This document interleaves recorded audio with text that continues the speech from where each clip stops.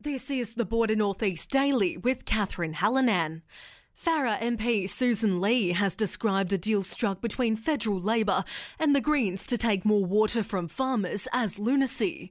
The agreement, if it passes into law, will see an extra 450 gigalitres removed from agricultural use across the Murray-Darling Basin. Promising the Greens that all this water will be delivered by 2027. Why would taxpayers spend $3 to $4 billion to shut down regional communities and regional food production without any demonstrated environmental benefit?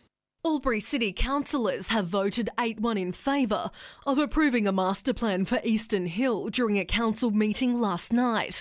The plan, which includes potential modifications to the ridge top path along Eastern Hill, brought on mixed reactions and sparked an hour-long debate before its approval.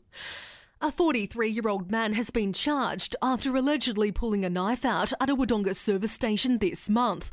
Tom English has all the details. Officers were called to the Shell station on Elgin Boulevard about 7:40pm on November 15th. A 43-year-old man is accused of entering the business before producing a knife and demanding cash. He was charged with armed robbery and theft and bailed before he heads to Wodonga Magistrates Court on February 8th next year. Tom English, Ace Radio.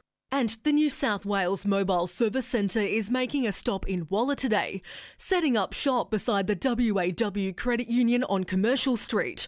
From 9am to 3pm, locals can access the services provided by the Mobile Centre, offering assistance and support during its visit.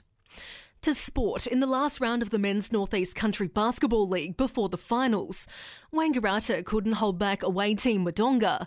Myrtleford came back with a win, defeating Mansfield by 24 points. Seymour made the most of the home advantage, taking down Albury 78-59. And Wallen gave Shepparton a 32-point thrashing at Shepparton Sports Stadium. While on Sunday, it was a nail-biter for the Breakers at home, managing a 5-point win over the Gators. And the Warriors couldn't keep up, with the Panthers handing the away team a 57-point loss. And that's the latest in local news and sport.